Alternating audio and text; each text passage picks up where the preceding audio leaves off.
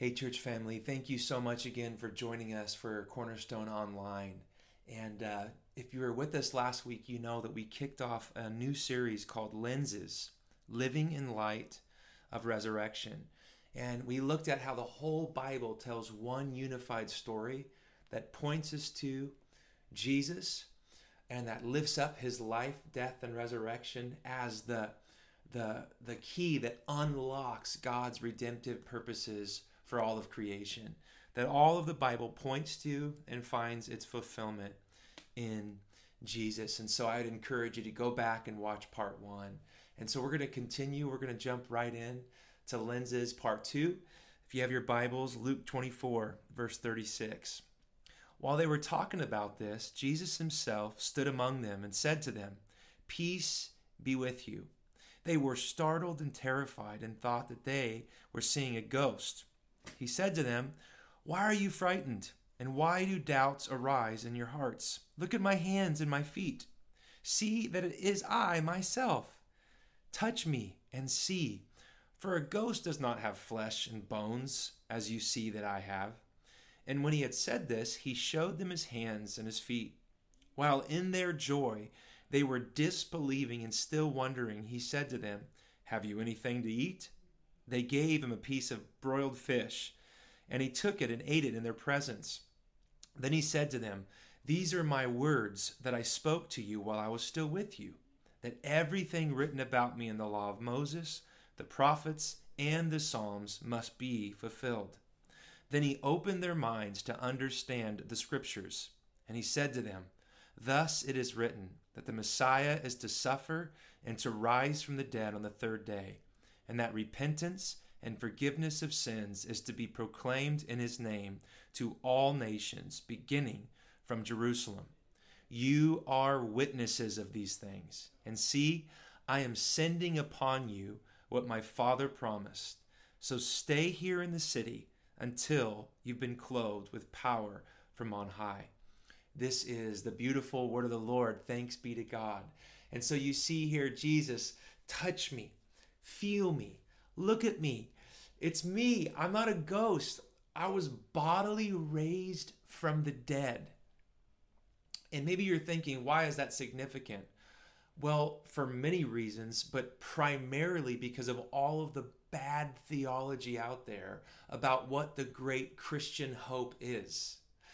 And central here, when we see the resurrected Jesus with his disciples, is the beauty and the end goal of our faith is not some disembodied, spiritual, ecstatic experience, but it's an embodied, rich experience of a glorified body. Paul says we long in 2 Corinthians 5 to be clothed with that immortal body, that physical body that knows no death, no decay, no arthritis, no back pain. Can I get an amen?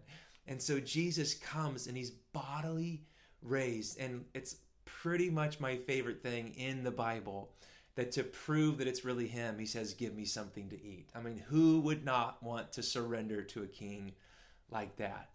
And so we see Jesus, like we did last week. He takes the whole story of the Bible and he opens their minds. And we saw in this story before, their hearts burn when they see how all of it begins to fit together in and through Jesus. And you have to ask yourself, why is it so important for Jesus to give them new lenses to see the story and understand the message of the gospel? That's a fair enough question. Why is he doing this? I mean, again, this is the first thing he does. And I believe it's because the messengers, they would become the messengers of the message. And that makes sense enough. He wants them to understand their whole story, the story of Israel, the story of God's promise to Abraham, the story of Moses delivering the people from slavery in Egypt, the story of a king who would come in the line of David, the story of God not just building a temple where he would dwell, but remaking all of creation so that he could dwell with us as his people. And Jesus says this whole epic story finds its fulfillment in me. And he wants to make sure they have clarity and competency regarding the message. Like, I want you guys to understand what I did. I want you to know what my death means. I want you to know what my bodily resurrection means. He wants them to have clarity and competency. And thus, this is one of the purest forms of the gospel that Jesus himself gives his disciples. Thus it is written that the Messiah is to suffer and to rise from the dead on the third day, and that repentance and forgiveness of sins is to be proclaimed in his name to all nations, beginning from Jerusalem. I mean, we see this in 1 Corinthians 15. We see this in the various creeds that we sort of see throughout the Timothys, that there's this shorthand, easy to remember, basic presentation of what God has done in Christ. His life, he suffered, he died, he was raised, and now through his name and the preaching of his name, people can be forgiven and freed from their sins. I mean, this is the good news. So he wants to make sure they have clarity and competency in the message, but also confidence, courage, and conviction to carry out the commission. You are my witnesses of these things. And see, I am sending upon you what my Father promised. So stay here in the city until you've been clothed with power from on high. And here's where so many of us, if we're honest, write ourselves out of the story. You may think to yourself, no way, not me, no way. This original commission to go share the gospel to the nations, no way does that apply to me. You don't know my story, Chad. I'm a mess. I'm insecure. I'm full of fear. What was the state of the disciples when Jesus came to them? You think, not me. No way. I mean, I can appreciate the message, but no way would God want me to become a messenger of that message. And I just want to remind you of the bunch of ragtag ruffians that Jesus was working with. They were fishermen, which wasn't exactly the highest thing to ascribe to. They were tax collectors. We don't even want to go there. Despised by every person. Zealots. They were bent. One of the disciples was bent on revolution and sword and overthrow. They were teenagers. They were, many of them, unschooled, ordinary people. And so if you think about writing yourself out of your story because of your own background, pedigree, sorry, that excuse is very, very, very thin. Because look who Jesus was working with. If that's not worse, this is just, and again, none of us would want what I am doing to the disciples to be done to us. This is a rap sheet of all of the things that you would think could write them out of God's story. They wanted to call down fire on those who opposed Jesus and wouldn't welcome him. It should say rejected children, thinking that they were unimportant in God's kingdom. They argued on the night Jesus was to be betrayed over who was the greatest. One of them told Jesus that there's no way he could die. They believed the ship would sink, even though Jesus was with them in the storm. They denied, betrayed, and abandoned Jesus. And so every excuse you sort of may be tossing about in your heart or head that, okay, I get the message, but no way I could be a messenger. I'm sorry. If anyone had excuse to not become those messengers of the message, it would be these guys and gals. I mean, they had every reason and excuse to say, God, you got the wrong guy. God, you got the wrong gal. And so, yep, you and me, God has a plan and a purpose, and he is writing and actualizing his redemptive, reconciling, and renewing work through Jesus, through imperfect, weak vessels like you and me. And that should just give all of us fresh wind in our lungs to think, oh my goodness, no way. Yes, way, you and me. The Bible goes on in Luke's volume 2, the book of Acts, and it says this: in the first book, Theophilus, I wrote about all that Jesus did and taught, or began to do and teach, until the day he was taken up to heaven, after giving instructions through the Holy Spirit to the apostles, whom he had chosen. After his suffering, he presented himself alive to them by many convincing proofs, appearing to them during 40 days and speaking about the kingdom of God. So as if it wasn't cool enough to have 3+ years with Jesus, for 40 days after his resurrection, he gives many convincing proofs, like what we just read. Here, it's me. Feel me. Touch me. You can just see the disciples. Give me some food, sharing meals. But it's so significant that for 40 days, he's talking to them about the kingdom of God. And again, we're talking about why would they need clarity or lenses to see the message? It's because they would become its messenger. And you think, there's no way I could do that. Well, Kingdom 101, remember, for 40 days, that's what he's talking about. Blessed are the poor in spirit, for theirs is the kingdom of heaven. Blessed are those who mourn, for they will be comforted. Blessed are the meek, for they will inherit the earth. Blessed are the hungry and thirsty for righteousness, for they will be filled. In other words, the ones that the kingdom of God belongs to, those who receive its message, who are transformed by its message, and then transmit that message, yep, they're the poor in spirit. They're those who are meek, those who mourn, those who are hungry, those who are thirsty.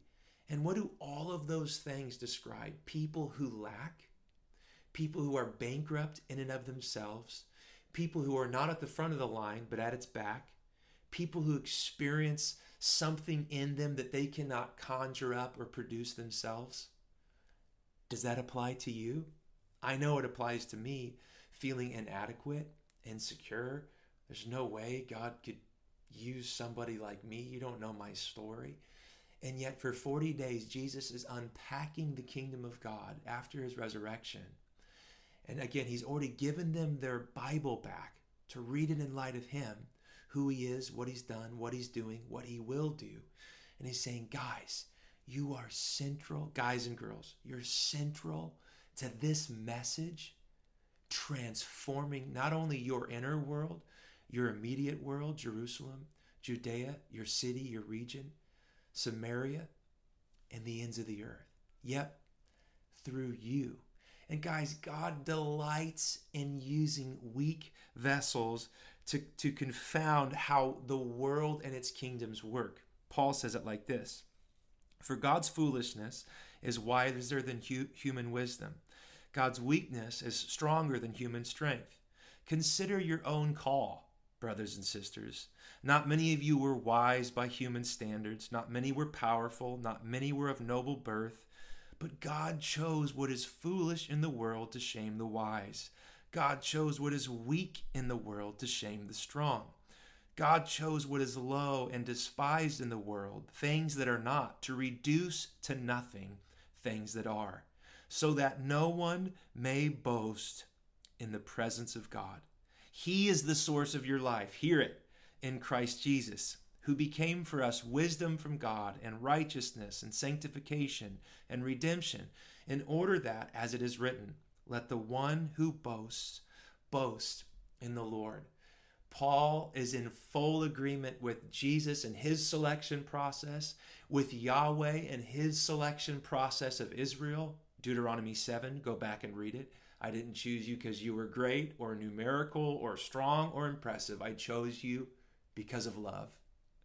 And here we see the Apostle Paul, one of the early church planters and missionaries of this message in the gospel. He's saying, think about who you were. None of us brought something to the table that would make God look through the eyes of Jesus and say, oh, yep, that qualifies him.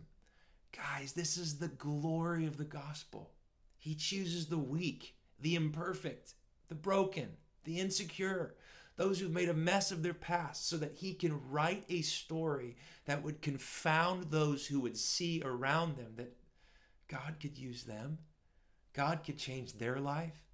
Come on, somebody say amen on the other side of that camera. This is what God does. So, part 2, we need new lenses to see how resurrection transforms our weaknesses into windows that display Christ's glory. through humble witnesses of the love and grace of Jesus, surrendered to be and to do the will of God, Christ's kingdom invades the earth. Your weaknesses are windows through which God wants to display the glory of Jesus. You become witnesses of the love and grace and the mercy of Jesus that transforms your life. And as we surrender to the will of God, the kingdom of heaven invades the earth through you and through me, through us, as we orient our lives around the person and work of Jesus Christ. This is why we need new lenses. Not just so that we know how to read the story, but that through the power of the Holy Spirit, we become participants of the story. Oh, I could preach right now. I wish I had a crowd and friends to celebrate this word with. And I love this, that you and I become those witnesses, surrendered to the will of God.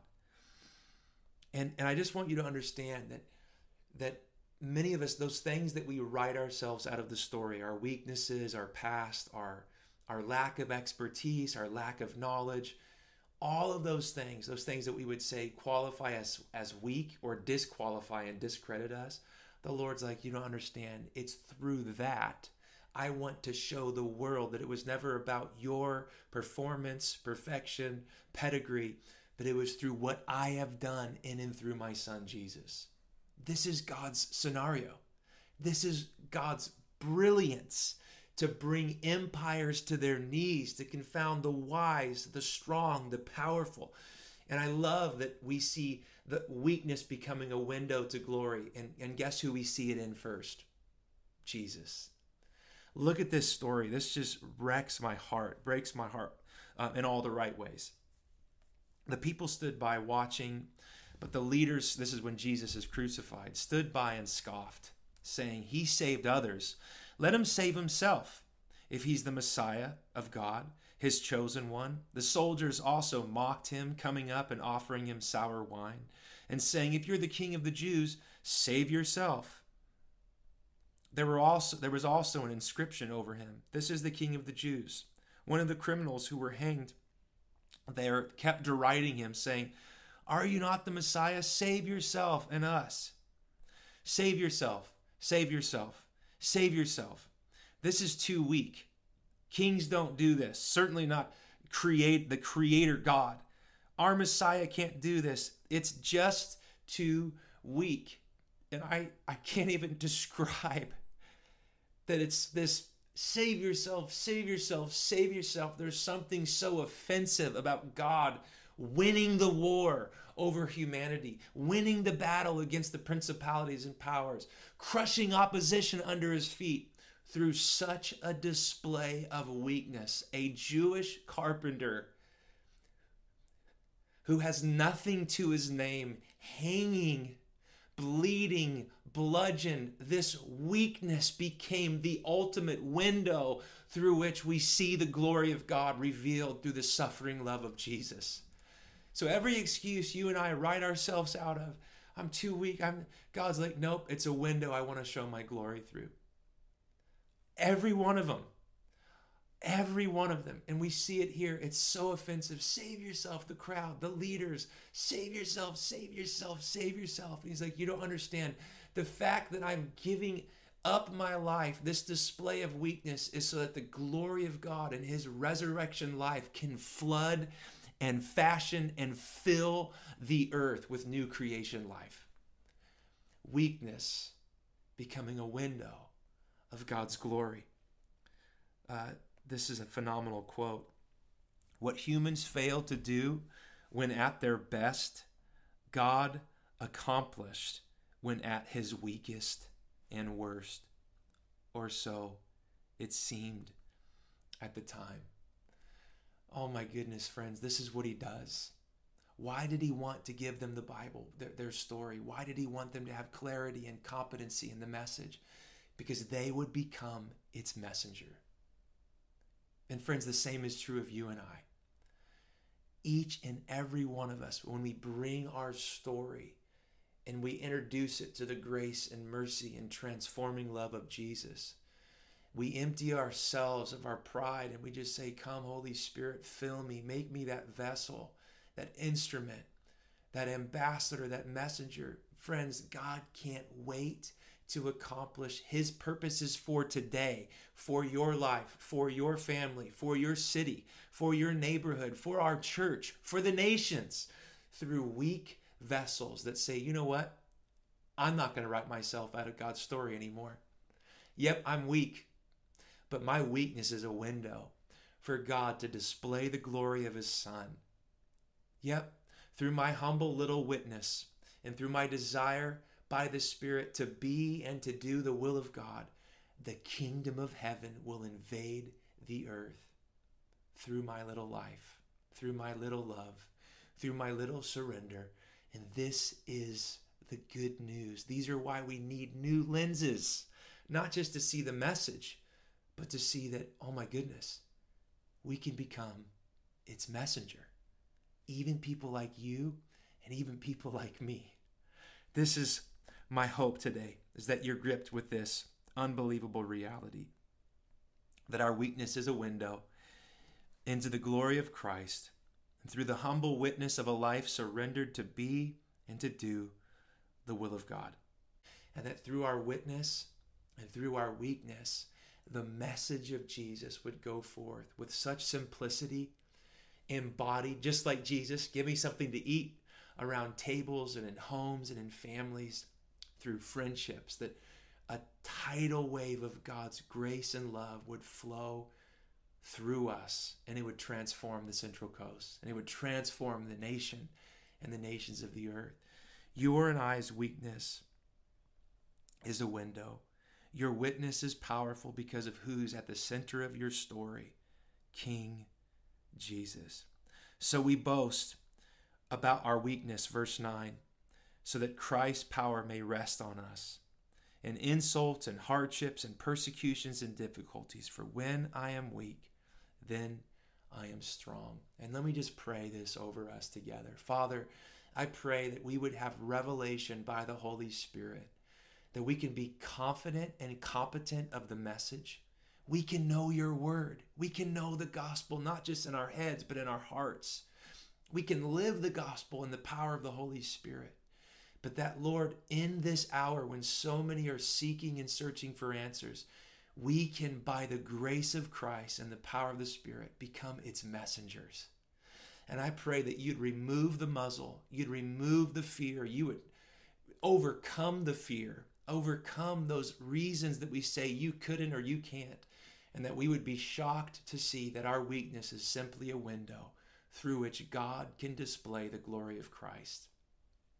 Father, I pray you would fill our church with boldness and Holy Spirit fire, and that we would be confident, courageous, and full of conviction that we too can become witnesses of the beautiful story of Jesus, his life, his death, his resurrection, and his soon return.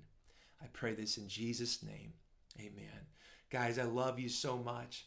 Reach out. Let's become competent, confident, courageous, and convicted.